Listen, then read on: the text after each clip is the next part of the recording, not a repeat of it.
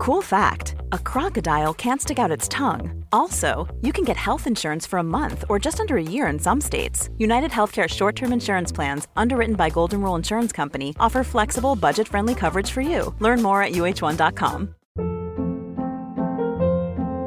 Hold up. What was that? Boring. No flavor. That was as bad as those leftovers you ate all week. Keke Palmer here, and it's time to say hello to something fresh and guilt-free. Hello Fresh. Jazz up dinner with pecan-crusted chicken or garlic butter shrimp scampi. Now that's music to my mouth. Hello Fresh. Let's get this dinner party started. Discover all the delicious possibilities at hellofresh.com. Quality sleep is essential. That's why the Sleep Number Smart Bed is designed for your ever-evolving sleep needs. Need a bed that's firmer or softer on either side? Helps you sleep at a comfortable temperature? Sleep Number Smart Beds let you individualize your comfort, so you sleep better together. J.D. Power ranks Sleep Number number 1 in customer satisfaction with mattresses purchased in-store. And now, save 50% on the Sleep Number Limited Edition Smart Bed for a limited time. For J.D. Power 2023 award information, visit jdpower.com/awards. Only at a Sleep Number store or sleepnumber.com.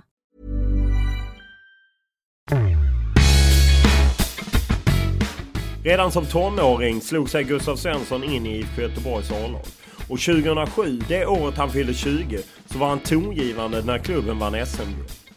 Och det stora nationella genombrottet kom när han var del av det svenska U21-landslaget som spelade hemma-EM 2009 och han bland annat drog in ett snyggt mål mot Vitryssland.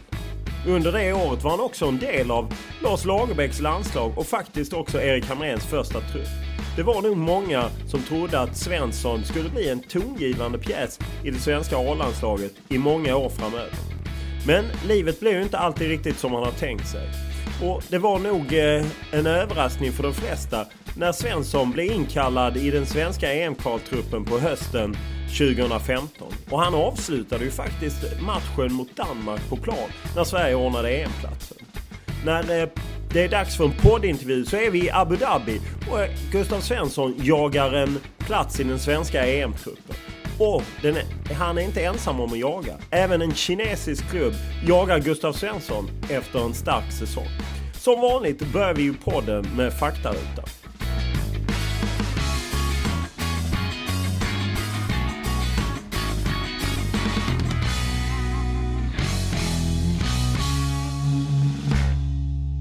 Ålder?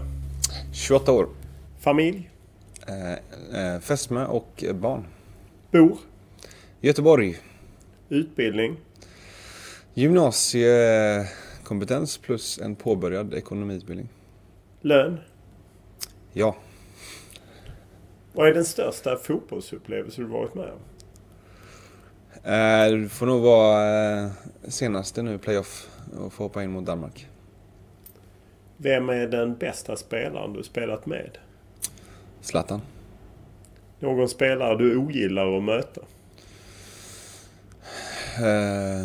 Nej. Jag lägger inte jättestor vikt på mina motståndare. Har du någon medalj du är lite glad för i samlingen? Allsvenska guldet. Utmärkelser till kristallkulan till exempel. Lite sådana grejer. Har du någon tröja som du är lite glad att du har bytt till dig? Scholes matchtröja som jag bytte med Champions League. Bästa publiken? Hade velat säga Blåvitt, men Turkiet slår nog det. Bursaspor säger jag då. Bettar du på matcher eller tippar? Nej. Vilket favoritlag har du i Sverige och i utlandet? Blåvitt såklart. Och Arsenal är favoriter sen barnspel. Varför blev det Arsenal? Jag vet inte. Det var väl en kombination av spelarna de hade då med Henry och Ljungberg och alla dem. Går du in på YouTube och letar upp några godbitar? Kanske ditt mål från 2009 mot Vitryssland? Nej, har jag nog aldrig gjort faktiskt. Men YouTube och lite Zinedine Zidane-klipp och sånt, det händer. Men du letar inte upp dig själv helt enkelt? Nej, det gör jag inte. Vad kör du för bil? Volkswagen Tiguan. Vad har du för motto? Om du har något motto? Ja, nej, jag vet inte. Det är väl kötta eller bli köttad. När var senast du grät?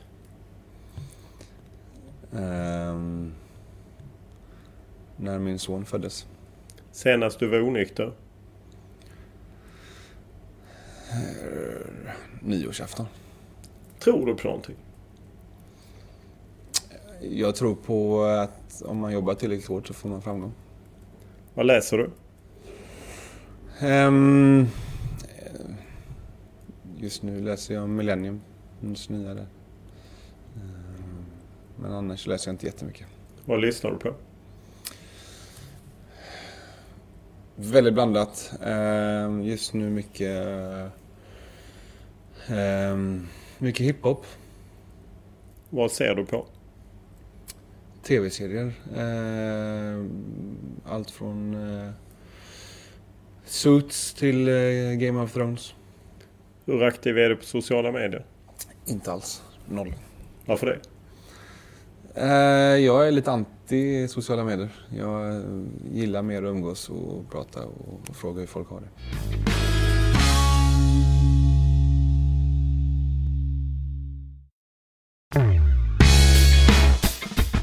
Det här att vara en nyhetsinriktad podd är ju lite speciellt, för ibland rusar ju nyhetsflödet iväg.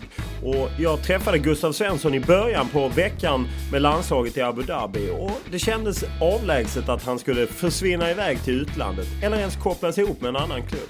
Men det svängde snabbt när det kom ut på fredagen att GT hade en nyhet att Gustav Svensson i princip var klar för den kinesiska klubben Guangzhou.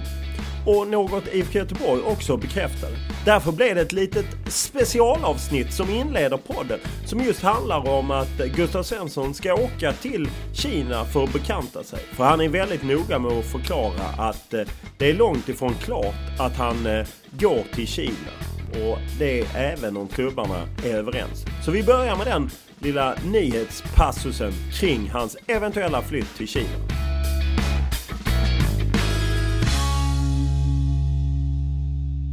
Ja, Gustav, detta blev en liten extrainsatt förspelning till podden eftersom det har hänt grejer. Du är eventuellt på väg till Kina. Vad är det som händer? Jag har fått ett kontraktserbjudande. Och klubbarna är överens, så att det är upp till mig att bestämma vad jag känner. Och därför kommer jag även åka ner då till Kina för att kolla och få en uppfattning om staden och klubben. Vad är det man tittar på då när man åker dit? En väldigt stor faktor är ju för att jag tar med familjen, så att det behöver vara en stad som funkar för oss socialt och som håller de krav som vi ställer då. Vad vet du om klubben? Det är ju Sven-Göran Erikssons gamla klubb. Han tränade ju den innan han tog över Shanghai. Vad vet du mer om klubben? Inte jättemycket. Fått reda på att det är en klubb som satsar väldigt mycket. Gjorde ett sämre år förra året och då vill satsa för att vara med i toppen igen. Hur resonerar du kring kinesiska ligan, som ju är en liga som har vuxit med åren? Nej, men det är väl klart att fotbollsmässigt så är det väl inte den bästa ligan i världen. Samtidigt så är det ett äventyr och allting runt fotbollen som kan bli väldigt roligt om det nu är så att staden och det ställer staden har de kraven som vi ställer.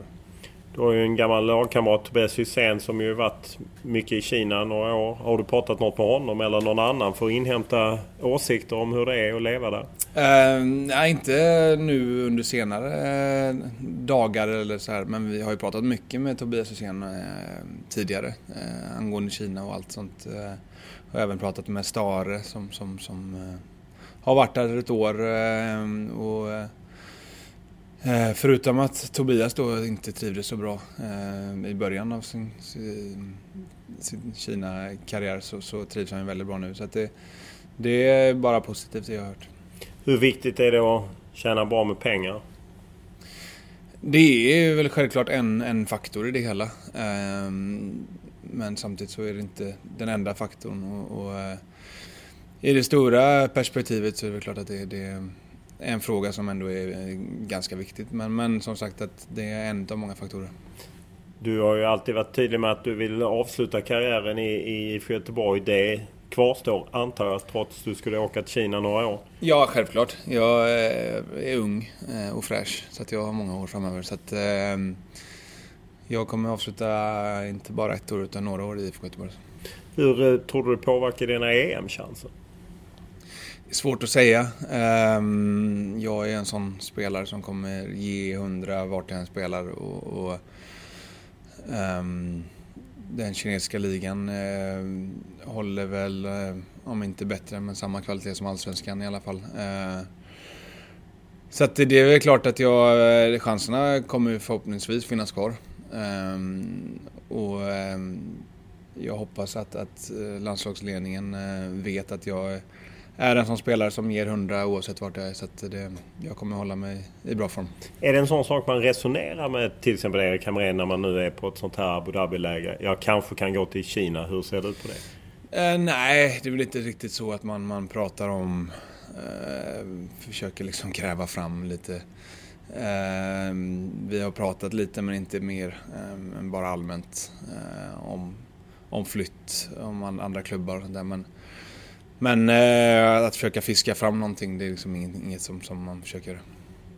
Hur snabbt har det gått? För jag menar, när vi satt här i början på veckan så spelade du korten väldigt tajt i brösten. Så Nej, men jag vet om att det har funnits intresse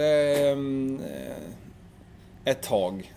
Men sen vet jag även om att ett intresse och ett bud är två helt olika saker. Så att det har funnits på kartan ett tag, men har inte velat liksom prata om det heller.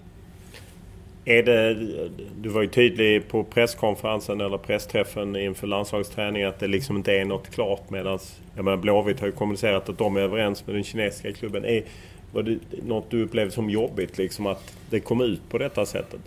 Nej, jobbigt är väl fel ord tycker jag, men det är väl klart att man hade önskat att det hade förekommit på ett lite annorlunda sätt. Nu ringer folk och grattar mig när jag inte är klar. Den reaktionen hade jag velat ha om det nu är så att jag skriver på, så hade jag velat få den reaktionen då. Och nu kommer den lite tidigt kanske. Så det finns en möjlighet att du kommer dit, känner att det är inte riktigt 100 och att du faktiskt spelar för Blåvitt 2016? Självklart finns det. Och den största faktorn till det är ju för att jag tar med mig familjen. Och det är väldigt viktigt för mig att de kommer ha det bra medan vi är där. Så att är det så att staden inte är tillräckligt bra, så är det klart att jag inte kommer skriva på. Hur mycket tror du det spelar roll för Blåvitt och ekonomin? Och kan man känna någon press själv att behöva flytta? De blir både av med en lön och får in ett antal miljoner. Nej, det tror jag inte. Eller det har i alla fall inte jag fått. Inte någon sån press från IFK Göteborg. Jag vet att, eller det de har sagt till mig, så är de väldigt ledsna att bli av med mig. Så att det någon sånt har jag inte fått höra.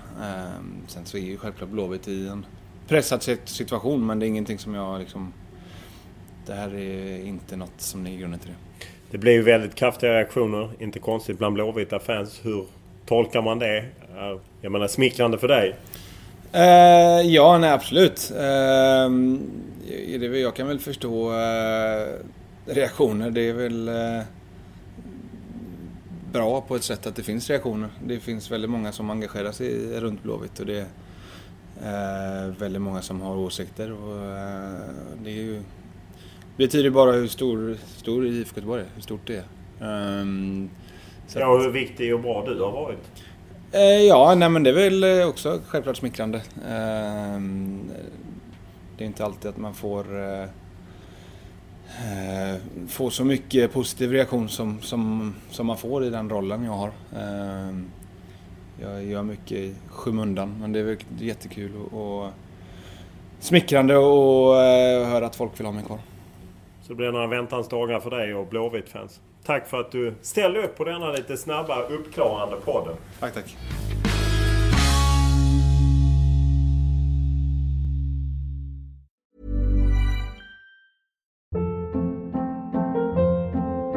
Hold up. What was that? Boring. No flavor. That was as bad as those leftovers you ate all week. Keke Palmer here, and it's time to say hello to something fresh and guilt-free. Hello Fresh. Jazz up dinner with pecan-crusted chicken or garlic butter shrimp scampi. Now that's music to my mouth. Hello Fresh. Let's get this dinner party started. Discover all the delicious possibilities at hellofresh.com. One size fits all seems like a good idea for clothes until you try them on. Same goes for healthcare. That's why United Healthcare offers flexible, budget-friendly coverage for medical, vision, dental, and more. Learn more at uh1.com. Quality sleep is essential. That's why the Sleep Number Smart Bed is designed for your ever-evolving sleep needs. Need a bed that's firmer or softer on either side? Helps you sleep at a comfortable temperature? Sleep Number Smart Beds let you individualize your comfort so you sleep better together. J.D. Power ranks Sleep Number #1 in customer satisfaction with mattresses purchased in-store. And now, save 50% on the Sleep Number Limited Edition Smart Bed for a limited time. For J.D. Power 2023 award information, visit jdpower.com/awards. Only at a Sleep Number store or sleepnumber.com.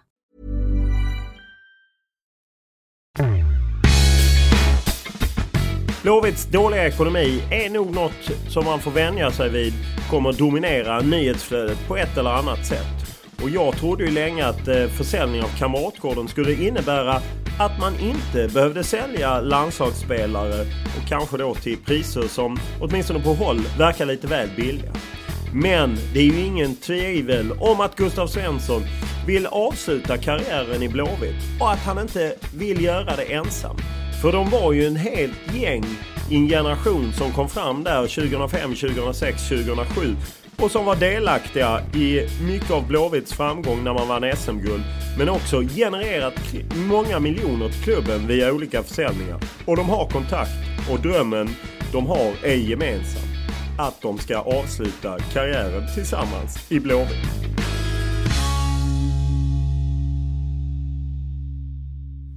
Det är svårt att gå runt IFK Göteborg och de rubriker som har varit. Hur informerade har ni spelare varit? Ganska lite. Tycker att vi borde fått lite mer information. Och jag sitter med i spelarrådet i laget. Vi har ju fått indikationer på att det är svårt ekonomiskt just nu.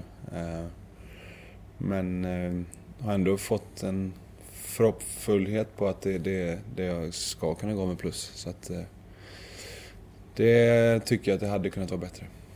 Hur fick du reda på att Kamratgården skulle, eller var såld? Jag fick reda på det genom att läsa det i tidningen. Jag var inte där den dagen som styrelsen var och berättade. Men så jag läste det i tidningen, så det var en liten chockrubrik. Ja, hur reagerade du? Jag har aldrig trott att Kamratgården inte skulle ägas av Blåvitt. Det har liksom alltid varit väldigt heligt för både för mig och för IFK Göteborg. Men samtidigt så förstår man ju också att det kommer inte vara någon jättestor skillnad på våran verksamhet. Vi kommer fortfarande vara där, vi kommer fortfarande att ha det som att det är vårat. Det är bara på pappret som vi inte äger det, men det är väl klart att det är lite sentimentalt. Det är förutom Kamratgårdens försäljning även förändringar att man byter kock och andra människor. Martin Kurtzfeldt får sluta. Hur påverkar det er? Att kocken fick lämna var jobbigt, för han har kommit väldigt nära gruppen och är en väldigt duktig kock också. Så att det var jobbigt på två plan. Att Kurtzfeldt fick lämna var väl kanske lite mer en genomtänkt plan, tror jag, från styrelsen, och lite mer väntat också. Han hade lite andra tankar och det var väl någon som fick vara den som man skyller på. Men som sagt, att kocken fick lämna var jobbigt, för han är en väldigt nära vän också. Hur mycket är ni då i spelarrådet på styrelsen eller vem ni nu pratar med? Sådana här beslut är vi inte, liksom, har vi inte jättemycket mandat över. Vi säger ju självklart vad vi tycker och tänker. Men det finns ju en plan bakom det hela. Och sen så får man ju hoppas att de vet vad man gör och att de riktlinjer man tar kommer IFK Göteborg komma ut starkare ifrån.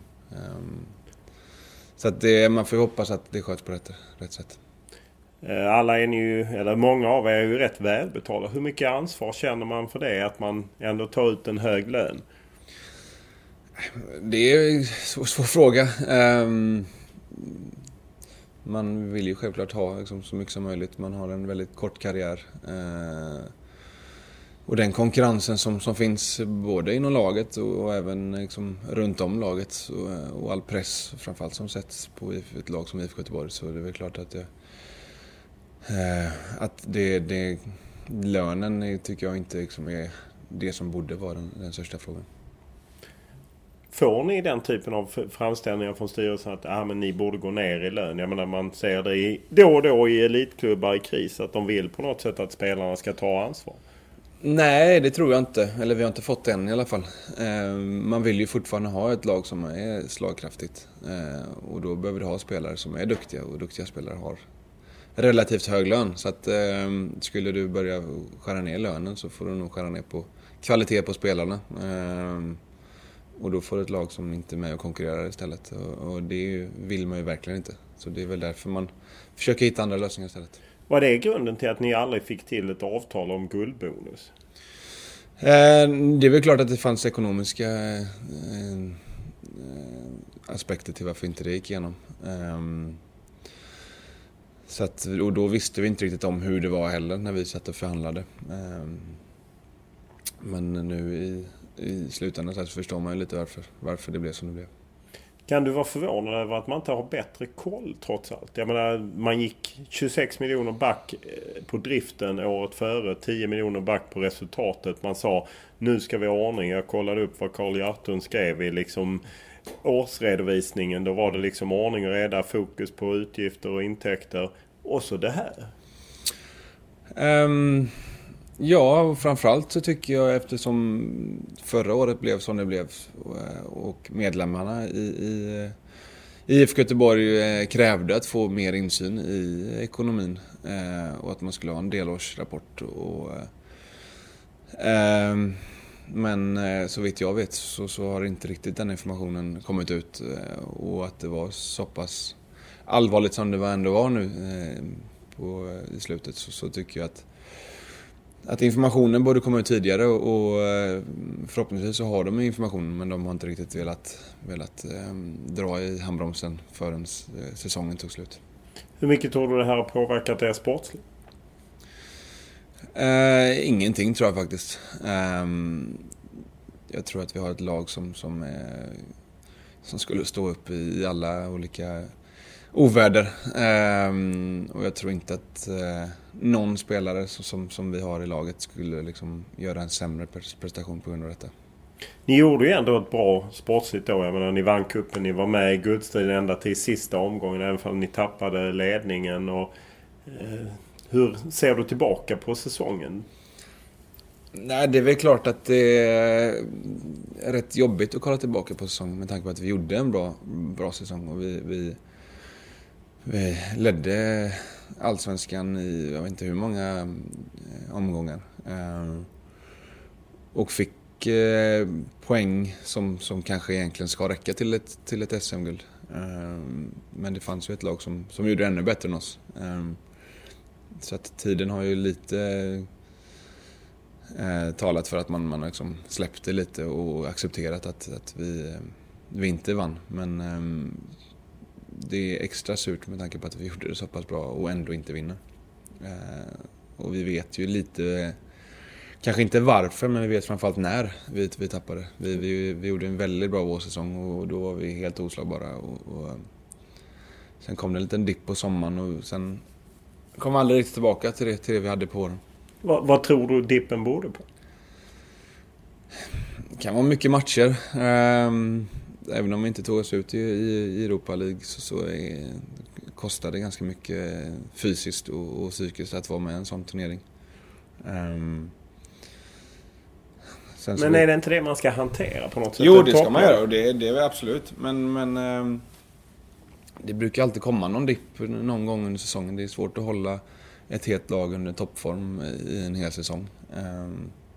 Det som jag tycker att vi kanske borde varit ännu bättre på var att i så fall lyfta upp oss igen efter den dippen då. Men vi fick jobba stenhårt för varje poäng och hade lite tur med oss egentligen under säsongen. Vi avgjorde många matcher i slutet på matcherna och då fick man hela tiden höra från alla runt omkring att det är sånt här som gör att man vinner ett SM-guld. Men vi är ändå nöjda men samtidigt så känns det jäkligt jobbigt. Ja, för när ni gick in och ni hade Kalmar hemma och man trodde inte Norrköping kanske skulle vinna mot Malmö, så kändes det som att ni hade ett bra läge och ändå slår ni inte ens Kalmar. Nej, som i fotbollen också. Det är ett Kalmar som jag tror omgången innan precis hade säkrat kontraktet och vi som slåss för SM-guld. Vi gör en jättebra första kvart tycker jag. Sen så får de 1-0 och stämningen på Ullevi bara dör helt. Samtidigt som Norrköping hade gjort 1-0 borta i Malmö och Rosenberg hade fått rött kort. Stämningen dog helt och det är inte så att man skyller på det men det smittar ju av sig ner på plan också och på något sätt så kom aldrig riktigt det här flowet som brukar komma automatiskt på såna här matcher. Jag kommer ihåg när vi vann SM-guld 2007. Då liksom det var egentligen bara att ställa skorna på plan så vann vi. För att det var liksom den motivationen som fanns runt plan och allting, det var självspelande liksom. Om du ser till att ni också bytte tränare, ni gick från Micke Stare till Jörgen Lennartsson, vad betydde det skiftet? De har ganska lik spelarfilosofi egentligen. Stare lever mycket på energi och sprider väldigt mycket energi runt omkring sig. Jörgen är lite mer harmonisk och lämnar mycket ansvar till oss spelare. Vilket har passat mig väldigt bra till exempel. Sen är Jörgen en person som vill att vi ska må väldigt bra utan fotbollen. Och sett till så att vi har haft aktiviteter utan fotbollen. Och det har ju stärkt laget. Och det har också syns tycker jag på planen att vi verkligen... Vad är det för aktivitet? Allt från att vi har åkt iväg en dag till mitt sommarställe och grillade och tog det lugnt och liksom gjorde sånt som fotbollslag kanske annars inte vanligtvis gör. Det fanns ingen tanke alls på fotbollen, det var bara glädje och skoj. Som fick oss att lära känna varandra liksom ännu bättre i laget och ju bättre man känner sina lagkompisar ju mer kämpar man för andra på något sätt. Är det extra viktigt i en tid där man ju på något sätt är en omsättning av spelare? Jag menar, det är ju inte som det var förr i tiden att man på något sätt tillhörde en klubb i 10-15 år. Idag är det ju en sån väldig omsättning hela tiden. Ja, absolut. Och jag tror att fotbollsspelare idag är mer individuellt inriktade också. Så att jag tror att det är väldigt viktigt att man får ihop ett kollektiv som fungerar bra tillsammans. Och IFK Göteborg som lever mycket på kollektiva jobbet. Så behövs det liksom en gruppdynamik, att det fungerar väldigt, väldigt bra. Och det tycker jag Jörgen fick ihop på ett exemplariskt sätt. Läste även att ni inte hade några mobiler i omklädningsrummet. Det måste vara speciellt i en sån miljö. Ja, nej men det var en vilja som Jörgen hade då, att vi inte skulle ha mobiltelefoner. Vi har inte det som regel, utan det är mer bara ett försök att liksom prata med någon du sitter bredvid. Vilket var en självklarhet för 5-10 år sedan. Men idag ser det ju annorlunda ut och du kollar gärna på sociala medier eller tidningarna så fort du kommer in i omklädningsrummet. Så där vill ju Jörgen också då att vi skulle lära känna varandra, prata med den sitter bredvid och håna kanske honom om han har gjort en dålig träning eller skoja lite med varandra så här. För att det är viktigt att man har högt i tak. Är det på något sätt en bild som lever kvar sedan Torbjörn Nilsson och Glenn Hyséns dagar och sönderklippta kalsonger, om du förstår vad jag menar, Kamratgården idag, medan man kanske mer då just som du säger att kolla på sociala medier och driver inte lika mycket med varandra? Nej, och kanske framförallt den yngre generationen som kommer upp har liksom inte riktigt varit med de pranks som jag när jag kom upp i A-laget fick vara med om och allt sånt där. Och vi är ju några som är kvar därifrån, jag och Bjärsa och Alvbåge och Adam och Johansson och Smedberg och de här. Vi försöker ju hålla uppe det så gott vi kan och försöker ju skoja med varandra och allt det här. Så ni kör det att ni limmar fast skor och liknande? Nej, kanske inte så pass långt. Men vi försöker ändå hålla uppe den gamla traditionen med att det ska vara väldigt högt i tak och du ska kunna ta skit och du ska kunna skoja med varandra utan att man tar det personligt liksom. Om man läser på träning också, jag läste en intervju där du pratade att det var mycket individuell träning också. Har inte det funnits tidigare eller är det något som mer vuxit fram hos dig? Det är någonting som har vuxit fram med hos mig tror jag. Det har ju alltid funnits fast det har varit... Nu i år har vi fått välja ibland lite beroende på hur man har känt sig, alltså hur kroppen har känts.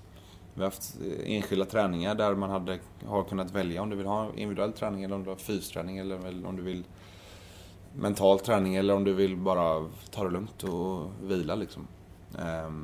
Och det är väl någonting som jag inte är van vid i Blåvitt, att man har kunnat få välja helt fritt. Vad ger det? Väldigt mycket tror jag. Framförallt om man får in i spelarna att man kan faktiskt göra mer än bara vanliga träningar. Att man kan ta en hel timme på bara avslut eller en hel timme bara på vända upp med boll eller något sånt där. Någon gång då och då. Istället för att kanske bara 5 minuter efter varje träning göra det. Och då blir det oftast efter träning när man tar ett avslut så blir det mer skoj. Det blir mer försöka dra upp den i krysset varje skott.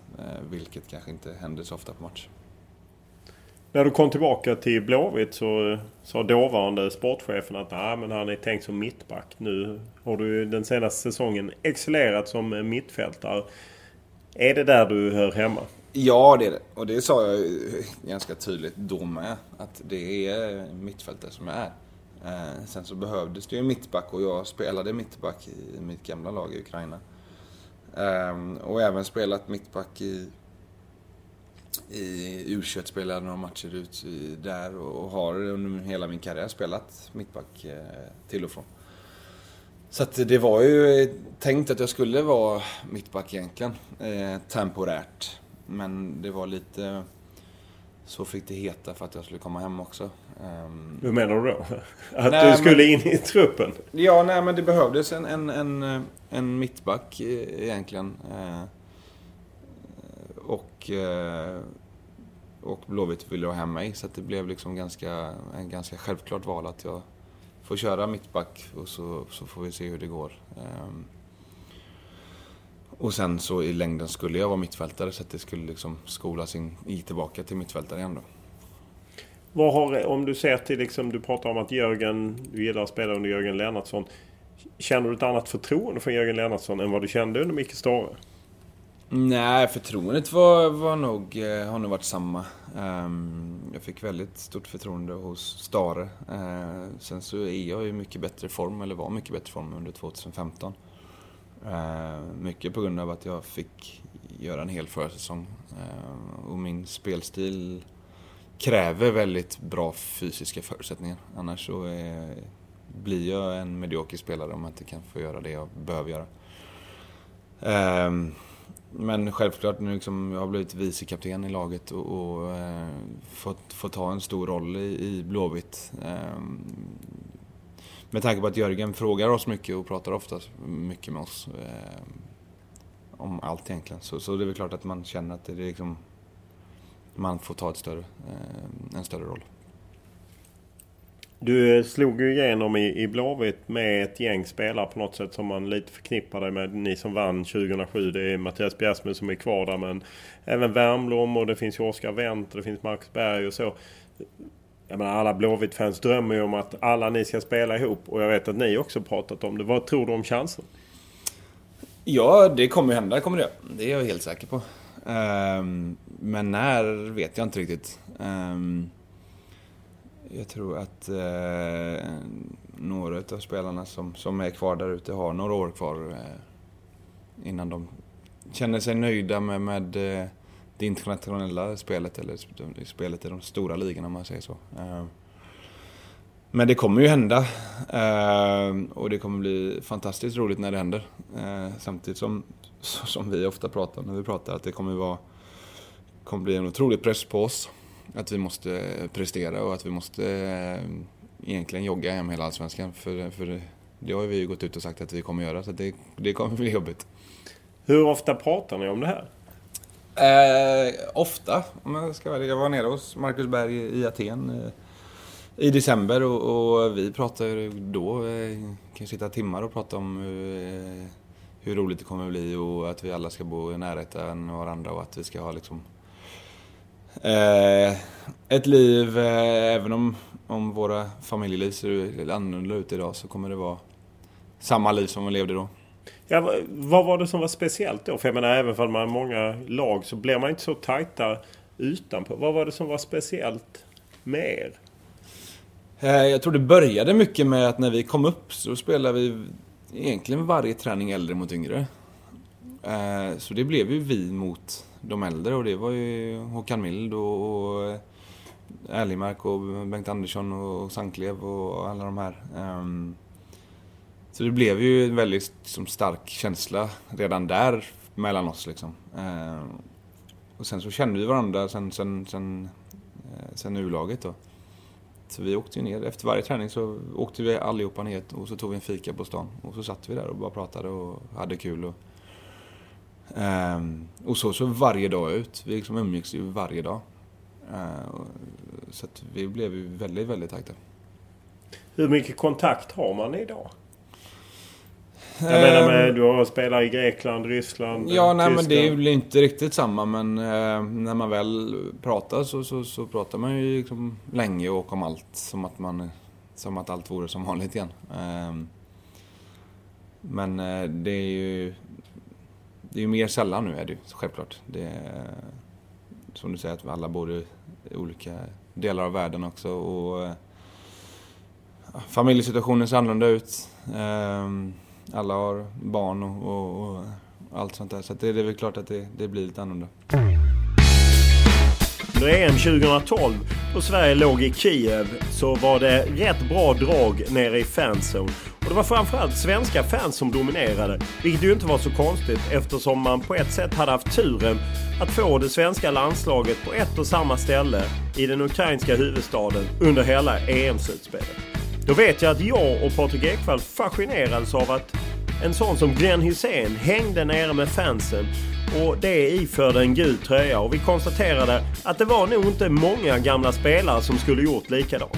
Vad jag då inte visste var att Gustav Svensson var på plats och också han iförd landslagströja, och att han är inställd på att åka till Frankrike i sommar på ett eller annat sätt, oavsett om det blir som spelare eller som supporter. Och det tycker jag på något sätt är lite häftigt och dessutom hedrande. Du är ju med landslaget i Abu Dhabi när vi sitter här och pratar, och jag gjorde en intervju med dig och pratade lite om EM och så. Hur realistiskt tycker du att det känns? Ganska liten tycker jag. Jag tror att det finns en chans, men att den chansen är liten. Sen så är det klart att den blev ju större med tanke på att jag fick vara med mot Danmark och sista delen av den resan där. Så att det finns ju en chans. Och det är ju en jäkla motivationshöjare, kan jag säga. Att man vet att det finns en chans. För då blir en sån här försäsong blir ju lite lättare att ta sig igenom. Liksom. Vad har Erik Hamrén sagt till dig? Nej, vi har inte pratat någonting om något sånt. Och det vet jag inte heller om Erik är en sån person som pratar om sånt. om framtid eller chanser. Så där. Det vet jag inte. Men ja, det återstår att se om det händer någonting på det här lägret.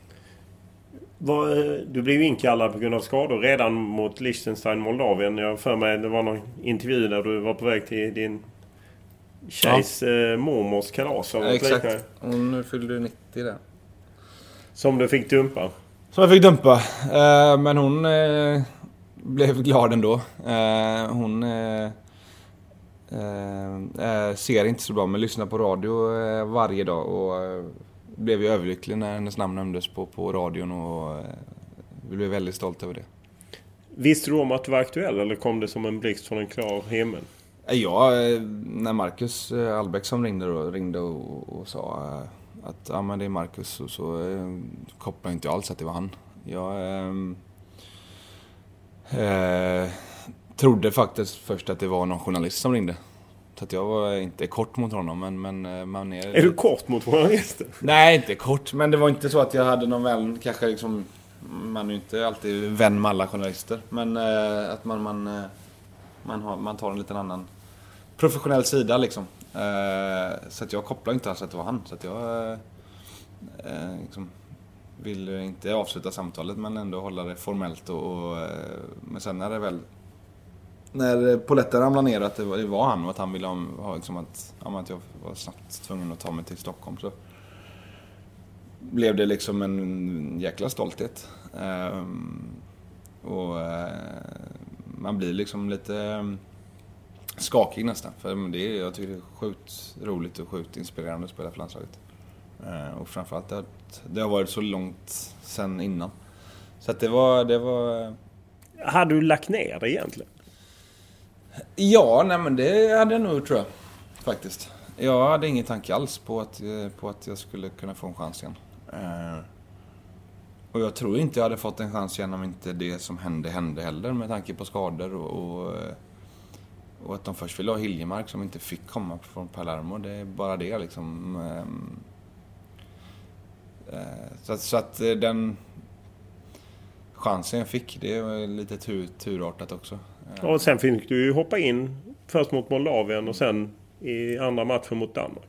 Ja, nej men jag fick som sagt chansen där och det var ju jäkligt stort. Och det är väl det som krävs, att man ibland behöver få en chans för att visa vem man är. Kände du på träningarna att fan, det här går riktigt bra? Nej, men så tänker jag inte riktigt. Men jag kände en skillnad från när jag var med tidigare år i landslagen. Att man är äldre och mer rutinerad och inte alls lika nervös. Eller liksom, man är mycket mer avslappnad och man är mer sig själv när man har kommit upp i åldrarna lite så här. Så att jag såg det egentligen som en vanlig träning, förutom att jag visste att jag var tvungen att ligga på topp liksom, på min egen nivå. Men annars så var det liksom väldigt avslappnat från min sida och det var väldigt skönt att kunna verkligen visa vem jag är. Var du inte nervös när du hoppade in ändå Danmark borta, även fast Sverige var i ledning? Men... Jag var ju väldigt nervös innan. När du kommer in som defensiv innermittfältare som jag är när vi leder med 1-0, så har jag ställt egentligen bara ett krav från min sida. Det är att se till att vi ska vinna matchen. Liksom de får inte göra några mål, vi ska vinna matchen. Så det är väl klart, när du kommer in eller när jag kommer in där, så har jag ju bara allt att förlora egentligen. Så som jag ser på det. Men när du är inne i matchen, när du har väl kommit in, så tar adrenalinet över och då tänker man inte alls. Måste ändå varit lite surrealistiskt, för bara någon månad tidigare så hade du inte en tanke på landslaget och plötsligt får du hoppa in i en match som lite står och väger, även fast Sverige leder 1-0. Ja, nej, exakt. En månad tidigare hade jag och familjen hade ju bokat en resa och skulle till Kanarierna och njuta av solen och ha det gött. Sen så blev det ju inte riktigt så. Så att det gick ju väldigt, väldigt snabbt där. Och det var ju tur att man ändå liksom vara förberedd, eller liksom han har liksom fysiska förberedningar för att man kan göra det, kan hända såna här grejer. Nej, det var ju skitkul verkligen. Det är ett roligt slut på förra året. Och nu konkurrerar du på något sätt lite med din polare Pontus Wernbloom. Vi pratade om det när jag intervjuade dig då i det som blev för en vecka sedan. Och du säger att det bara är positivt att konkurrera med en kompis. Är det verkligen bara positivt? Men vi har ju alltid konkurrerat. Det har vi gjort sen när vi kom upp tillsammans egentligen. Vi har alltid konkurrerat om samma platser. Och alltid gått om varandra lite till och från. Det var ju något tag som Wernbloom fick ta och gå upp som forward-roll. Han gjorde det ju jäkligt bra där, så att det var ju all heder åt honom. Men vi har alltid konkurrerat och det har ju aldrig varit några onda ögon mellan oss. Vi har alltid sett varandra som vänner och som duktiga fotbollsspelare som gläds när det går bra för andra. Så att om du, jag vet att du inte riktigt tror på dig själv, men om du skulle kliva om honom nu på slutrakan och ta en plats i EM-truppen, tror du han skickar ett sms? Grattis Gustav, stå på. Ja, nej, men det tror jag. Även om han kanske inte hade skickat det rakt ut så, med tanke på den jargongen vi har, så hade det nog varit några andra svordomar däremellan. Men andemeningen hade varit. Läser du mellan raderna så vet jag att han hade menat att han tycker att lycka till. Och jag förstod att du annars hade tänkt att åka till och hänga på Camp Sweden och stötta Sverige. Blir det om det inte blir EM? Ja, det blir det. Får se hur mycket ledigt man får i och för sig. Men jag har faktiskt åkt runt och kollat på EM eller på Sverige under många år. Och jag tycker det är fantastiskt roligt. Så att hela familjen är ju helt fotbollsgalna och åker ner och kollar på allt. Så att det är alltså var ni i Kiev? Jag var i Kiev och min syster och familj var i Kiev och lite sånt där. Så det var lite blandat. Är det gula tröjor då och bärs i näven eller är det mer nedtonat? Nej, då lever man sig in helt och hållet. Vilka andra mästerskap har du varit på? Det första var på, som jag kommer ihåg, det var i Portugal. Då bilade vi ner familjen och tältade och kollade på alla matcher. Vad är det som är häftigt med det? Jag tycker det är otroligt inspirerande och allt som har med idrott att göra, att helt plötsligt är alla världens bästa vänner och alla är otroligt glada och atmosfären är ju helt underbar. Och man liksom lever sig verkligen in i det man tittar på. Fotboll i mitt fall då. Det är liksom nästan som att man själv spelar. Och den glädjen som finns, jag tycker det är otroligt. Känner folk igen det? Nej, inte så mycket. Du kör kanske keps och solbrillor? Jaha, nej, men jag är rätt anonym av mig sådär. Så att inte jätteofta. Du gjorde ju egentligen en rätt snabb landslagskarriär. Du var med i en turné.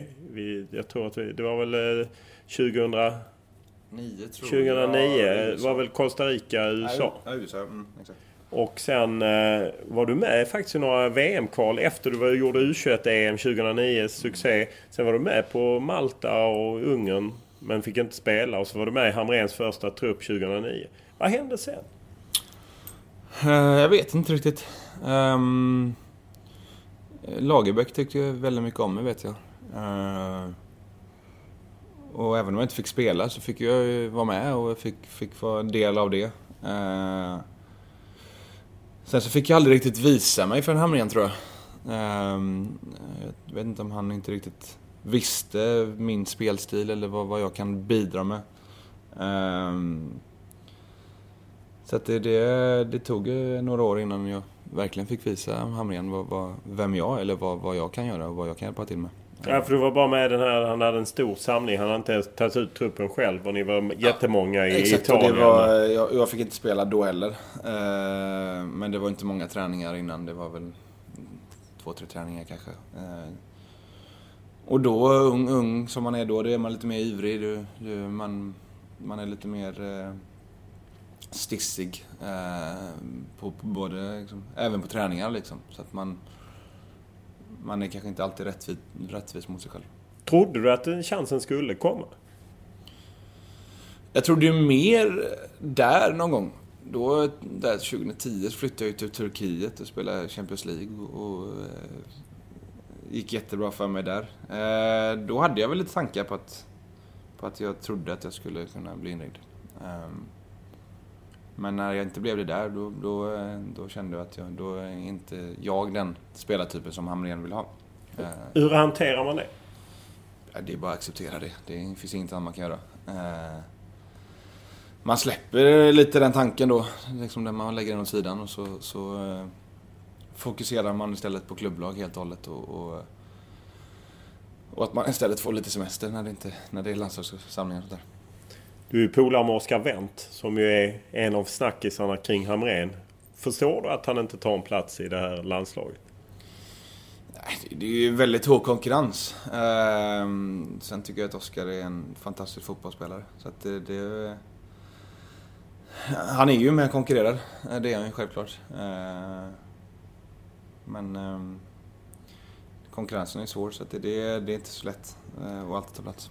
För när du blev inringd så kom du, han nobbade. Förstår du det, att man nobbar sådär någon dag innan? Försökte du övertala honom? Nej, det gjorde jag inte. Vi pratade inte om det. Men alla personer är olika. Jag skulle flyga runt hela världen för att liksom ta en sån här chans. Och andra är kanske mer stolta och vill visa deras ståndpunkt, att de tycker att kanske Hamrén har gjort fel då, eller något sånt där. Men man är olika som personer, och hur liksom, man blir ju olika illa omtyckt också på olika sätt. Så att det är svårt att säga. Alltså, jag vet inte om jag tycker att det är bra eller inte, men jag hade inte gjort så i alla fall. Pratar du någonting med honom om liksom den besvikelse som finns och så? Nej, men jag förstår ju att han är jättebesviken. Spelar i en av Tysklands bästa lag.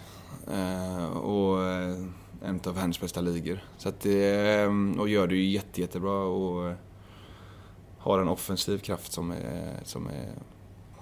är få förunnad. Han är gammal inmittfältare som han är, med fantastisk teknik. Så att han bidrar ju väldigt, väldigt mycket i deras spel. När ni var, jag menar, han var ju en grupp av spelare. Trodde du att han skulle gå så långt? Jag vet inte riktigt. Han var ju alltid... Det var lite ironiskt, för att han var ju aldrig den som tog ett maxlöp. Jag vet inte, jag har nog aldrig sett honom ta ett maxlöp faktiskt. Men han har inte den spelstilen heller.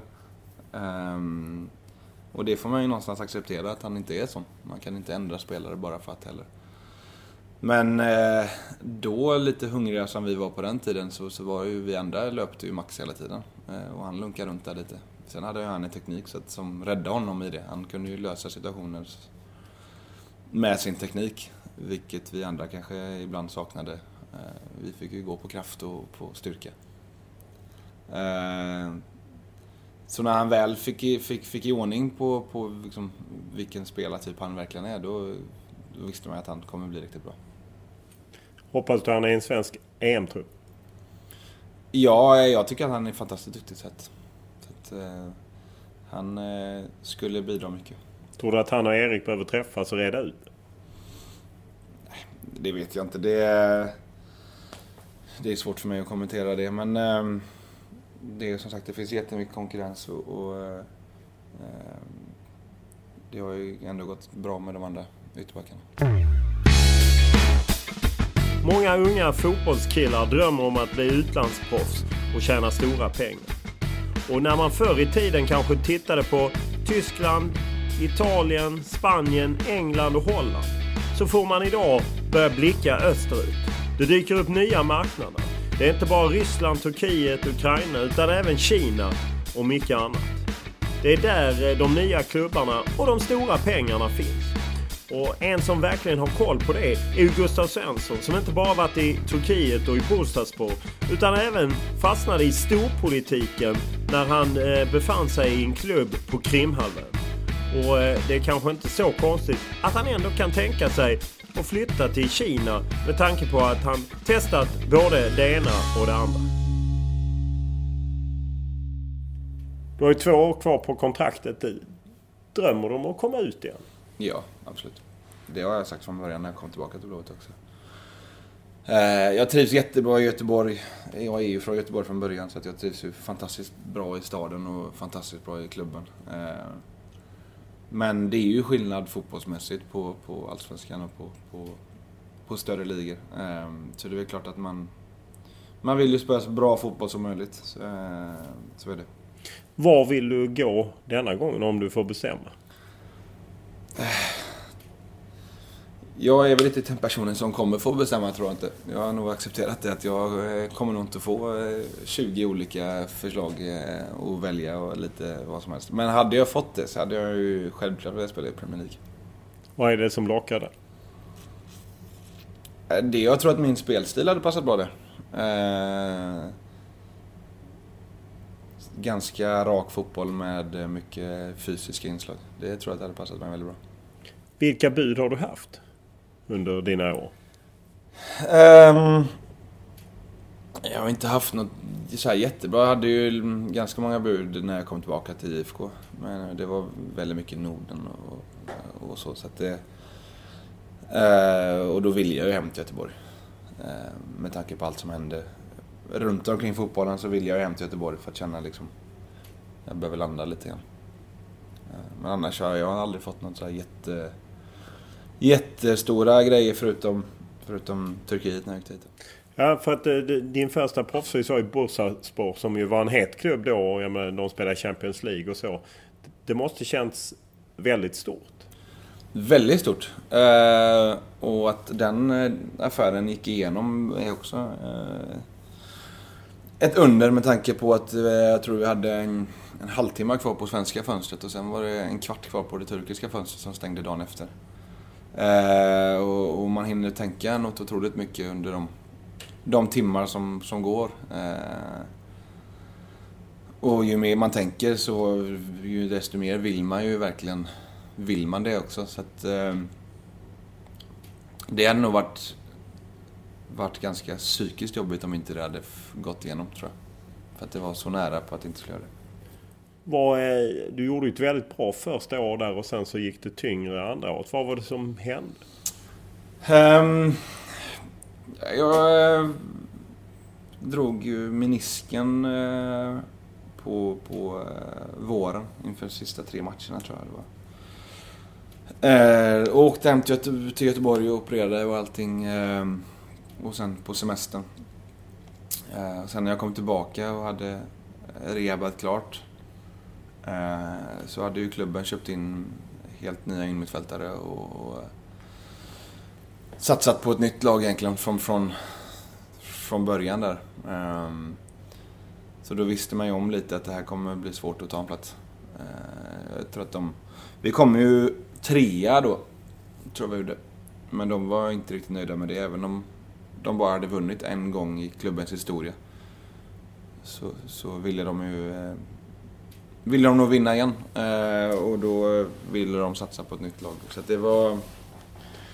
det var lite jobbigt att komma tillbaka där. Ja, var det ett litet brutalt uppvaknande på något sätt? Ja, nej, men det var det. Från att få spela väldigt mycket och ha en stor roll i laget, och tränaren tyckte väldigt mycket om mig, till att nästan hamna i frysboxen för att de har köpt in ett nytt lag. Så det är väl klart att det är jobbigt att komma tillbaka från skada och jobba hårt för att komma tillbaka, och sen nästan lite veta att när jag är tillbaka så kommer jag inte få spela då. Hur kan man skydda sig? Jag tänker, hur skyddar man sig från att hamna i en sån situation? Går det ens? Jag vet inte. Det får väl vinna ligan varje gång i så fall, och det klubben hade ju som ambition att vinna. Och var inte nöjda med en 3:e plats. Jag tänker mer som spelare att man ska välja rätt klubb. Eller går det liksom... Nej, men jag ångrar inte alls valet jag gjorde. För att jag fick ju spela väldigt mycket första året. Jag fick ju spela de största matcherna hela tiden. Så att jag fick ju en stor roll i laget.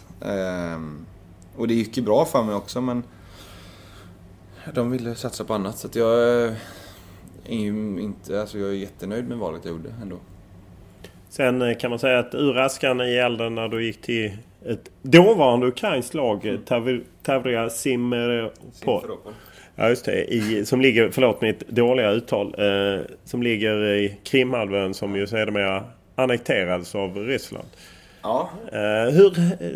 Hur kände du när agenten kom? Nu ska du till Ukraina. Nej, men det var jättespännande.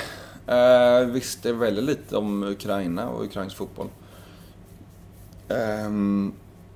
Det blev ju lättare att sätta sig in i det med tanke på att EM gick där då under sommaren, och då kunde jag vara lite i Ukraina och kolla runt lite och tyckte att det var en fantastisk möjlighet, både fotbollsmässigt och även ett äventyr liksom. Hur mycket spelar pengar roll? Man hör ju alltid talas om de här drömlönerna när det är Turkiet, Ryssland, Ukraina. Nej, men det är väl klart att det finns med där. Det underlättar ju livet i såna länder. Det gör ju livet lättare, om man säger så. Du kan leva ett liv där som blir lättare om du tjänar pengar, självklart. Känner man att tar jag ett sånt här kontrakt, sen vet jag att jag är hemma för resten av livet? Nej, så tänker inte jag i alla fall. Och jag tänker inte liksom i pengar överhuvudtaget egentligen heller. Men man vet ju att... Eller det är ju självklart en del av fotbollen. Så är det ju. Eller har blivit i alla fall. Men jag tyckte det var jättespännande och blev lite förälskad i ukrainsk fotboll också. Jag tyckte att det var... Vad var det som du gillade med det? Jag tyckte det var en väldigt utvecklande fotboll. Det var väldigt teknisk och hårt arbetande och kanske inte världens mest taktiska spel, men kom från ett Turkiet där det var tekniskt spel men kanske inte så hårt jobbande. Turkiet så kunde du göra 1-0 på motståndaren, så visste du att du vinner matchen. För att då går de lite upp. Här var det väldigt pli på man hade väldigt pli på sina spelare här. Och det syntes också på plan, men man såg att du hade en tränare som stod och skrek och alla liksom sprang därefter. I mix då med väldigt teknisk fotboll. Så att för att det vi i Sverige upplevt, eller många upplevt av, är ju de här topplagen, Shakhtar Donetsk och liknande, som ju har kryddat med väldigt mycket, framförallt brassar. Hade ni också mycket brasilianska spelare? Ja, vi hade totalt tror jag vi hade 9 eller 10 utlänningar med 3 brassar eller något sånt där. Så att det var ju liksom en väldigt utvecklande del för mig att spela med så pass mycket utlänningar eller så pass många olika spelartyper. Och brassar är ju som de är med all deras teknik och deras fotbollsfilosofi. Så att det var... Fotbollsmässigt var det ju jäkligt roligt. Och levnadsmässigt var det ett äventyr som var lite speciellt. Man lever ju jättebra, men det är ju klasskillnaderna är ju något så otroligt stora där. Så att det var väl det egentligen som jag tyckte var lite jobbigt. Ja, hur upplever man det? Jag träffade Andreas Granqvist som pratade om samma sak, att liksom, det är ett fåtal som har så fruktansvärt bra och sen bara liksom några kvarter bort är det misär som man knappt kan tänka sig. Ja, nej, exakt, och det är ju lite jobbigt när man kommer från ett land som Sverige där man inte är van att se det. Och man har en moralisk insyn eller att man tycker att alla ska ha det bra. Och sen så ser du någon komma med en Ferrari och knappt stanna när någon kryper på gatan. Så att det är lite jobbigt att se sånt. Att folk tänker bara på pengar och sen skiter i alla andra.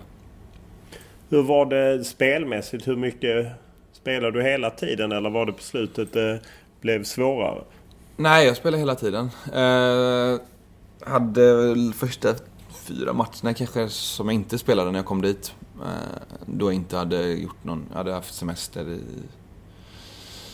i 2 månader tror jag. Och kom dit precis när ligan startade. Så att jag hann liksom inte riktigt komma in i laget eller få göra någon försäsong där innan. Men när jag väl kom in i det så fick jag spela varje match. Och spelade även varje match tills jag drog korsbandet då. På, jag tror det var februari. Vad blir det nu? 2013. Ja. Drog jag korsbandet. Och åkte ganska snabbt därefter hem till Sverige. Och gjorde all rehab och allt det där.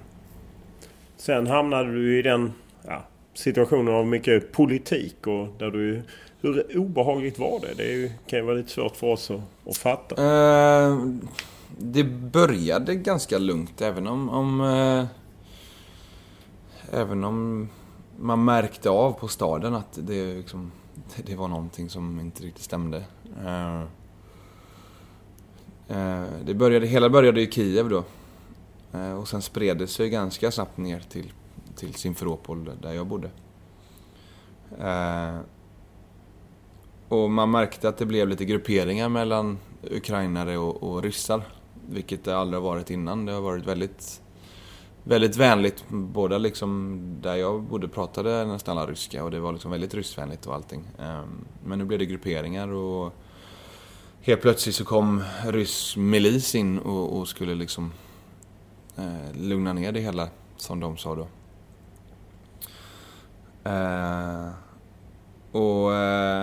Men det var ändå ganska lugn stämning. Jag var ju aldrig rädd då, eller det fanns ju ingen rädsla. Vi gick ju ner.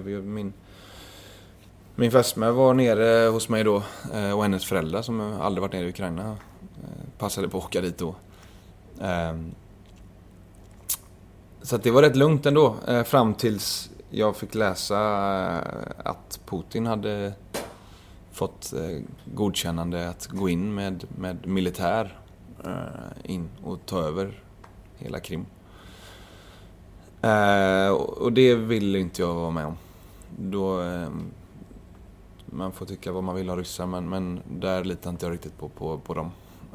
Så att jag ville inte vara där överhuvudtaget. Så att vi lyckades fixa, eller klubben fixade en buss så att vi åkte därifrån. Så för de hade ryssarna hade tagit över flygplatsen och allt sånt där, så vi var tvungna att åka. Hur var känslan då? Man har ju sett filmer när folk flyr och liknande. Var det någonting sånt där?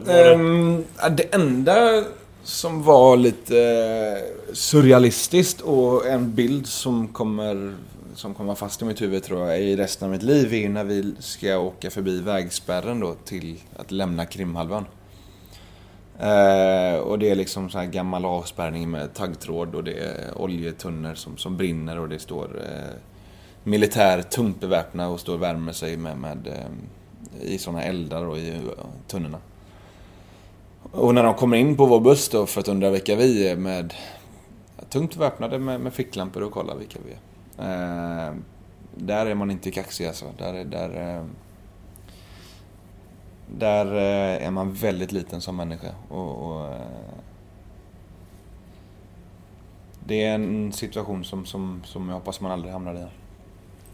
Rädd? Både ja och nej. Jag visste att det inte fanns en hotbild mot oss. De vill ju inte oss något illa. Men man är ju verkligen inte kaxig i alla fall.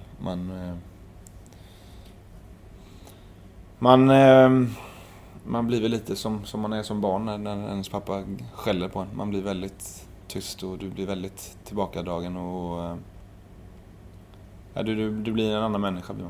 Känslan när det rullade igenom? Ja, då var det ju lättnad för då var ju allt lugnt och klart. Då kunde man somna liksom. Från att vara helt spänd och nervös och till att man liksom var helt lugnt. Nu visste vi liksom, nu finns det liksom inget som kan hända eller mer. Alltså då kunde man lyckas somna till slut. Vilken kontakt har du med folk i klubben idag? Ingen förutom dem, eller jag pratar lite med de spelarna som jag spelar med där. Som blev väldigt nära vän med. Men klubben finns ju inte kvar, den ligger i det just nu. Den började ju, försökte starta upp i ryska ligan. Men fick ju inte godkännande ut av UEFA. Eftersom Krim inte är erkänt ryskt. Så just nu ligger klubben i det. Så att det finns ju som ingen klubb kvar. Var är spelaren? Överallt. Jag lyckades ju lämna ganska direkt efter att det hände. Klubben flyttade hela organisationen till Turkiet och tog in på hotell till alla familjer och allting. Så att det gjorde klubben ganska bra ändå och liksom såg till att alla skulle ha det bra. Men jag ville fortfarande inte vara kvar så att jag lyckades att bryta mitt kontrakt där. Men jag var också den enda som lämnade. Om man tittar på, du kommer ju från en klubb i Göteborg, Azalea, som gjort sig känd för det här jobba liksom mot toppar och breddfotboll och så. Samtidigt läste jag någon intervju att du hade en pappa som pushade hårt. Var det så Azalea då eller var det hårdare? Alltså pappa har ju aldrig pushat hårt för att vi ska vinna. Pappa har alltid pushat hårt för att jag ska göra mitt bästa liksom. Sen har ju jag alltid associerat det som samma grej, men det är ju inte riktigt samma grej.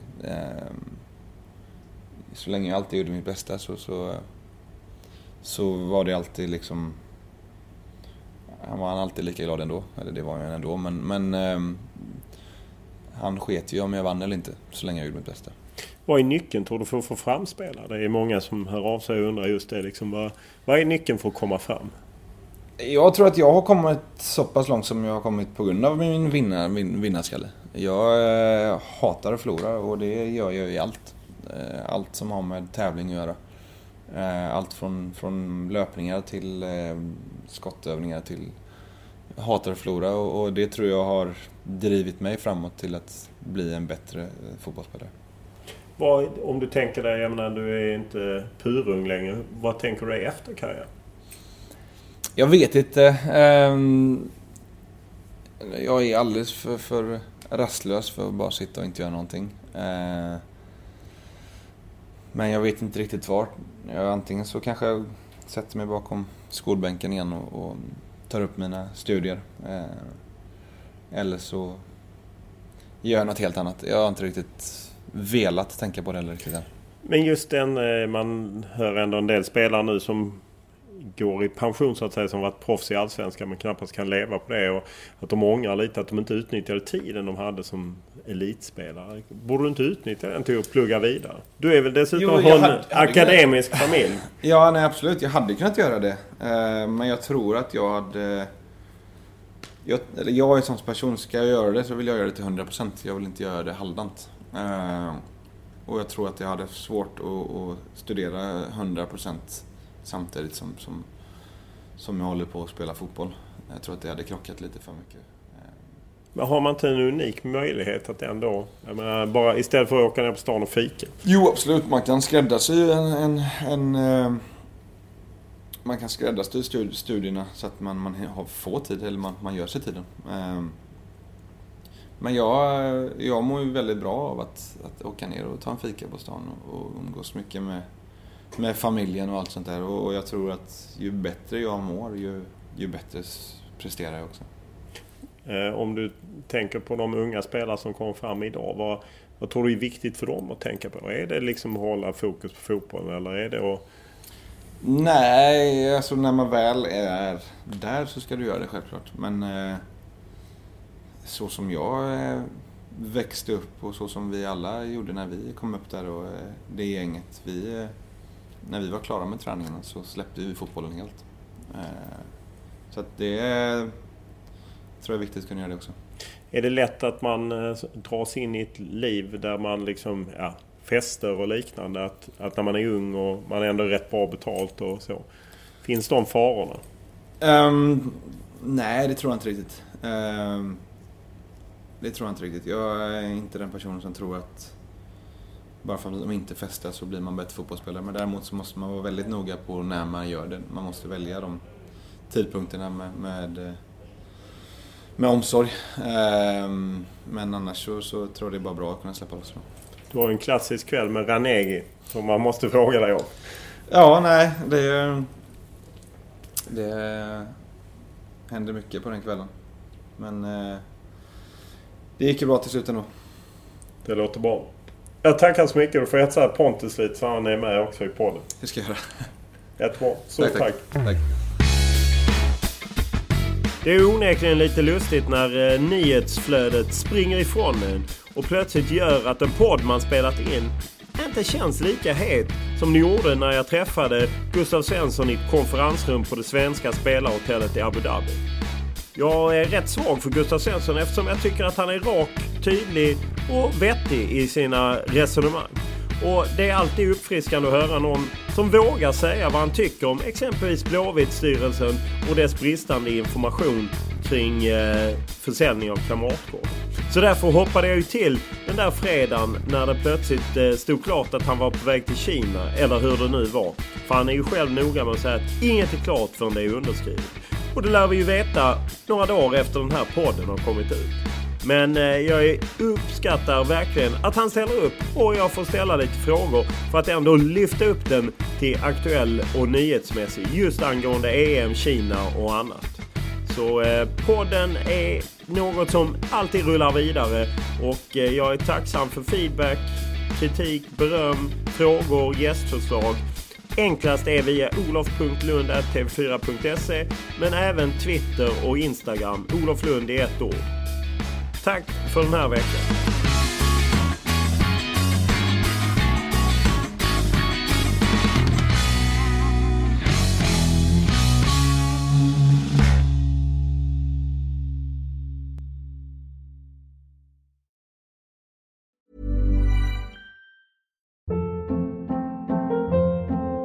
Hold up. What was that? Boring. No flavor. That was as bad as those leftovers you ate all week. Keke Palmer here, and it's time to say hello to something fresh and guilt-free. Hello Fresh. Jazz up dinner with pecan-crusted chicken or garlic butter shrimp scampi. Now that's music to my mouth. Hello Fresh. Let's get this dinner party started. Discover all the delicious possibilities at hellofresh.com.